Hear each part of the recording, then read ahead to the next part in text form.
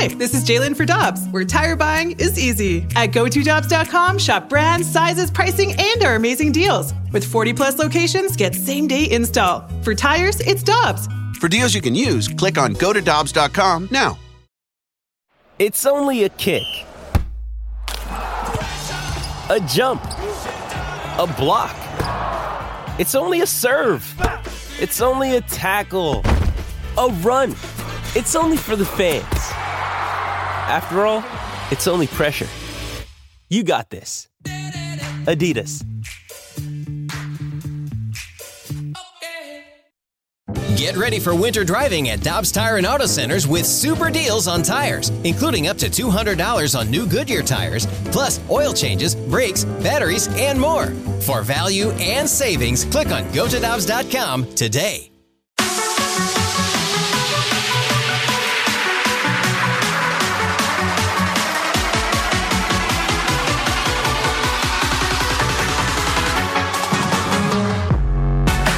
With Alex Ferrario and Tanner Hendrickson, I'm Brandon Kiley. It's BK and Ferrario live from the E&B Granite Studios out at the Centene Community Ice Center. We are very happy to go back out to the Brown and Crouppen Celebrity Line, this time to be joined by our friend Greg Wyshynski, senior NHL writer over at ESPN.com. Greg, we appreciate the time as always, man. How you doing today? Doing great. Thank you for having me again. It's great to be here. Exciting time of the year in the sense that we are a scant few weeks away from the really exciting time of the year. And especially here in St. Louis, earlier this week, you wrote about the NHL's all underappreciated team. It was basically headlined by Robert Thomas, who had once again a fantastic game last night. And Greg, his line has been one of the best in the league now for a few weeks. Tarasenko, Thomas, and Buchnevich have combined for 75 points in the Blues' last 18 games. Is that emerging as one of the top lines as we head into the NHL's postseason? Oh, without question. They played extraordinarily well. I mean, obviously, Thomas and Tarasenko have had solid chemistry for most of the season, and, you know, Vladimir is tearing it up, as we saw last night against Buffalo. The Thomas thing, for me, is huge for the Blues. His emergence as the elite playmaking center that they've always projected him to be. I think heading into last night's game, he was second only to Johnny Gaudreau of the Calgary Flames in primary assists per 60 minutes of play for any NHL player this season. His emergence, the continued effectiveness of Ryan O'Reilly, a 1-2 punch in a Western Conference where that kind of center depth is required to excel, I think has been a really positive development for the Blues this season. Greg, I know some people like comps, some people hate comps when it comes to Robert Thomas. But, I mean, when you see Robert Thomas play, I mean, I've heard Patrice Bergeron with Robert, but it feels like the offense might be a little bit more significant than Patrice Bergeron. Is there a comp to how Robert Thomas plays that makes you think of when you see him on the ice? I haven't really considered comps, but I would say anybody making the Patrice Bergeron comp might need to watch a little bit more of Robert Thomas's D. I'm not saying he's a bad defensive player. I think his defense is steadily increasing. But I think we got to slow our roll before we start making the Patrice Bergeron comps for Robert Thomas. He ain't quite there yet. I don't even think Ryan O'Reilly is a comp for Patrice Bergeron when it comes to defense right now. It's hard to be at that level when you look like a Hall of Famer, basically because of your defense when it comes to being a centerman. But what's underappreciated, you think, about Robert Thomas? Because I feel like everyone knows his ability to make the passes. But what sparks me, Greg, when I watch him play is his ability to fend off defenders with the puck on his stick. I mean, against Buffalo last night, he went through 3 guys that were on his tail and still found a way to get the puck to Pavel Buchnevich. Yeah, I mean, he's got great puck control, great puck management. I think he's responsible with it, which to me is, you know, one of the more underrated aspects of being an effective playmaker in this league is making sure that you're responsible with the puck and making smart plays. I think he's really adept at it. And you know, you talked about, you know, him sort of warding off defensemen. I think he's gotten stronger as the years have gone on too. It's been, you know, he clearly has been bubbling under the surface for a couple of years now towards becoming the player that he's actualized as becoming this year. I think surrounding him with the right talent has certainly helped bring out more of that game in him.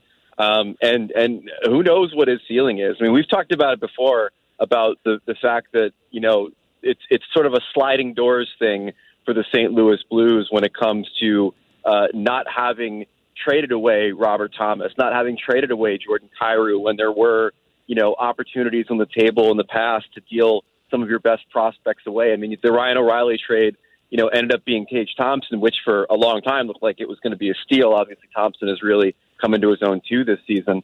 But like having held on to those guys and coveted them as long as they did has proven to be one of the more smarter decisions that Doug Armstrong has certainly made as GM. We're talking to Greg Wyshynski of ESPN.com here on 101 ESPN. Greg, I wanted to ask you about your big picture thoughts on this Blues team as we head in or get closer to the postseason. They've got a game again tomorrow against Minnesota that is going to go a long way in determining who finishes second in the Central Division. How do you view the Blues relative to the other top contenders in the West, specifically looking at Calgary, Colorado, and Minnesota?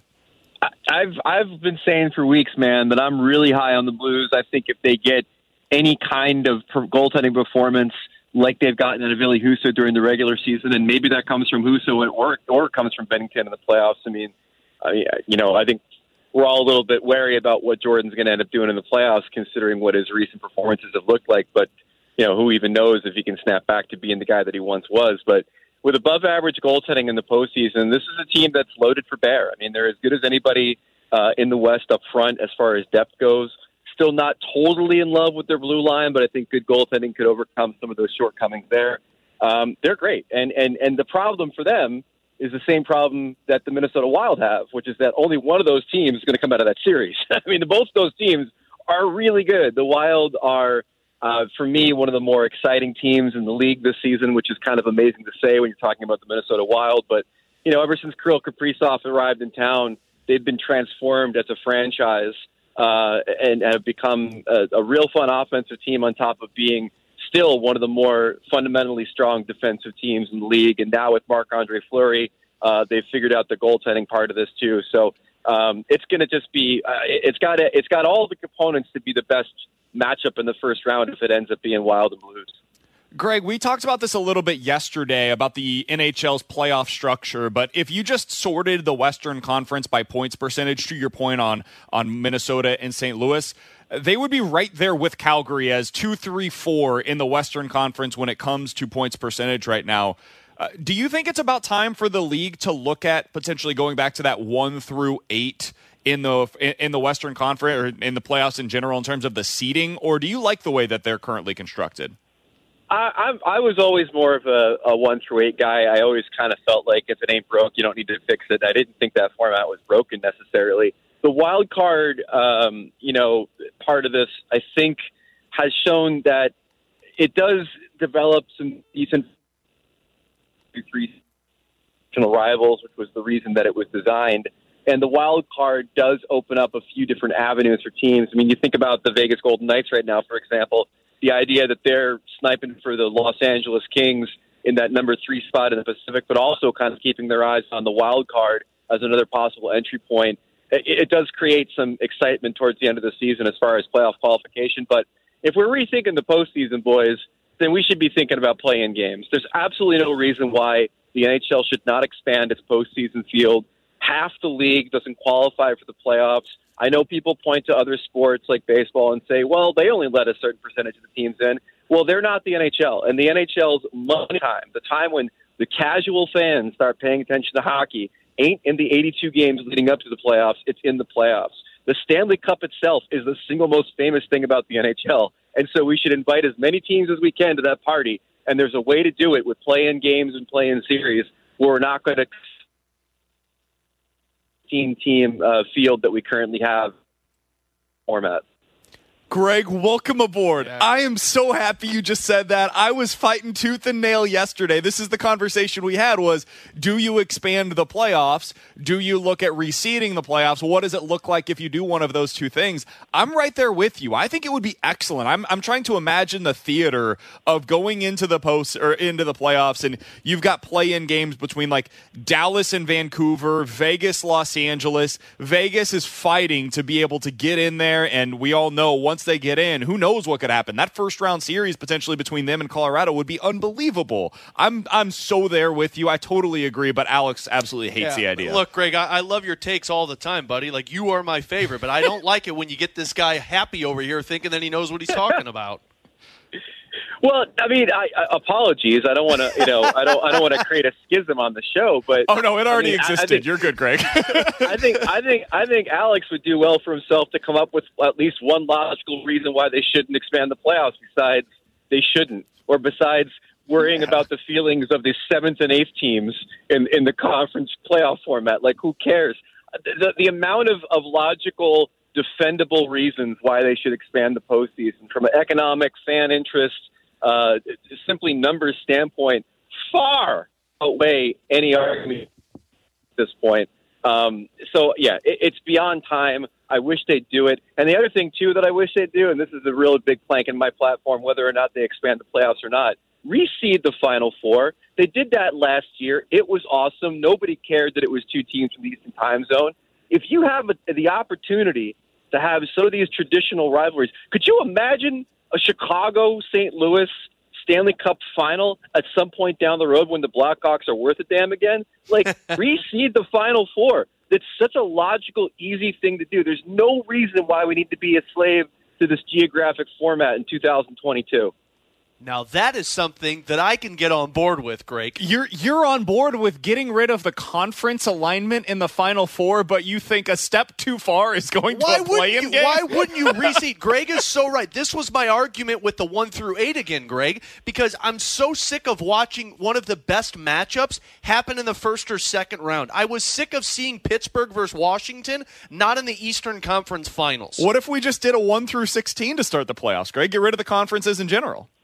Well, I've come around to that idea. I never really was a proponent for it, but I've come around to that idea only because, like, the playoffs are a place where you make, like, in a 1 through 16 format, you're going to end up making some really interesting new rivalries just because you're going to have cross-pollination between the conferences. Like, it's great that Pittsburgh and Washington play each other so often. I mean, it's great for business. It's great for hockey. Those are two amazing teams and bitter rivals, but all you're doing is kind of re-emphasizing what's already been emphasized. If Pittsburgh and, say, like Vancouver have an absolutely brutal 7-game series and that heat carries over to the next year, well, now you've really made something more interesting that could help your business in the next regular season. It's all long-term wrestling booking, boys. I mean, you just set up your rivalries and then you pay off at the pay-per-view several months down the line. I mean, it's booking 101. See, this is why Greg Wyshynski is the best and why I love getting him on here. By the way, Greg, I didn't forget about your challenge that you tossed to me, so give it a week and I will accept that challenge of coming up with a logical reason of why the play-in games he needs a week. Shouldn't happen. But, Greg, I did want to ask you – go ahead. I was going to say, I understand you're only a live radio host. I can understand why you would need a week to develop an argument in a sports debate. Yeah, you got to give me a little time I got to back up my sources and, check out Wikipedia and see what I can find. Greg, I did want one more from you on the Blues. You mentioned the goaltending. Is there anything, because I think all of us are on board with Ville looking like the guy that should start game 1 in the playoffs, but with these final 7-8 games for the Blues, is there anything that could change somebody's mind about going back to Binnington to start game 1? Well, the only thing that's a mind changer is how you want to structure your goaltending tandem. I mean, there is an argument to be made, and other teams have done this before, where you start the postseason with your boom or bust guy. You start the postseason with Binnington, and you say to yourself, I'm going to give him a game. I'm going to see if he can break this 9-game losing streak, if he can look like Jordan Binnington again. And then if he can, that's great. We'll roll with him a little bit. And if he can't, then we go back to the goaltender that we think is better anyway. So there's an argument and some logic to be made there that could be a direction they go. But then there's also an argument to be made that you don't want to risk going down 1-0 in a series against the Minnesota Wild. You roll with the best lineup you possibly can. And I think at this point, based on what we've seen this season, that's going to be Ville Husso between the pipes. Greg, we can't wait to start these playoffs, man. We're looking forward to it. They would, of course, be better if they had a play-in game, but we'll accept this nonetheless. We appreciate the time as always. Anytime. Thanks for having me.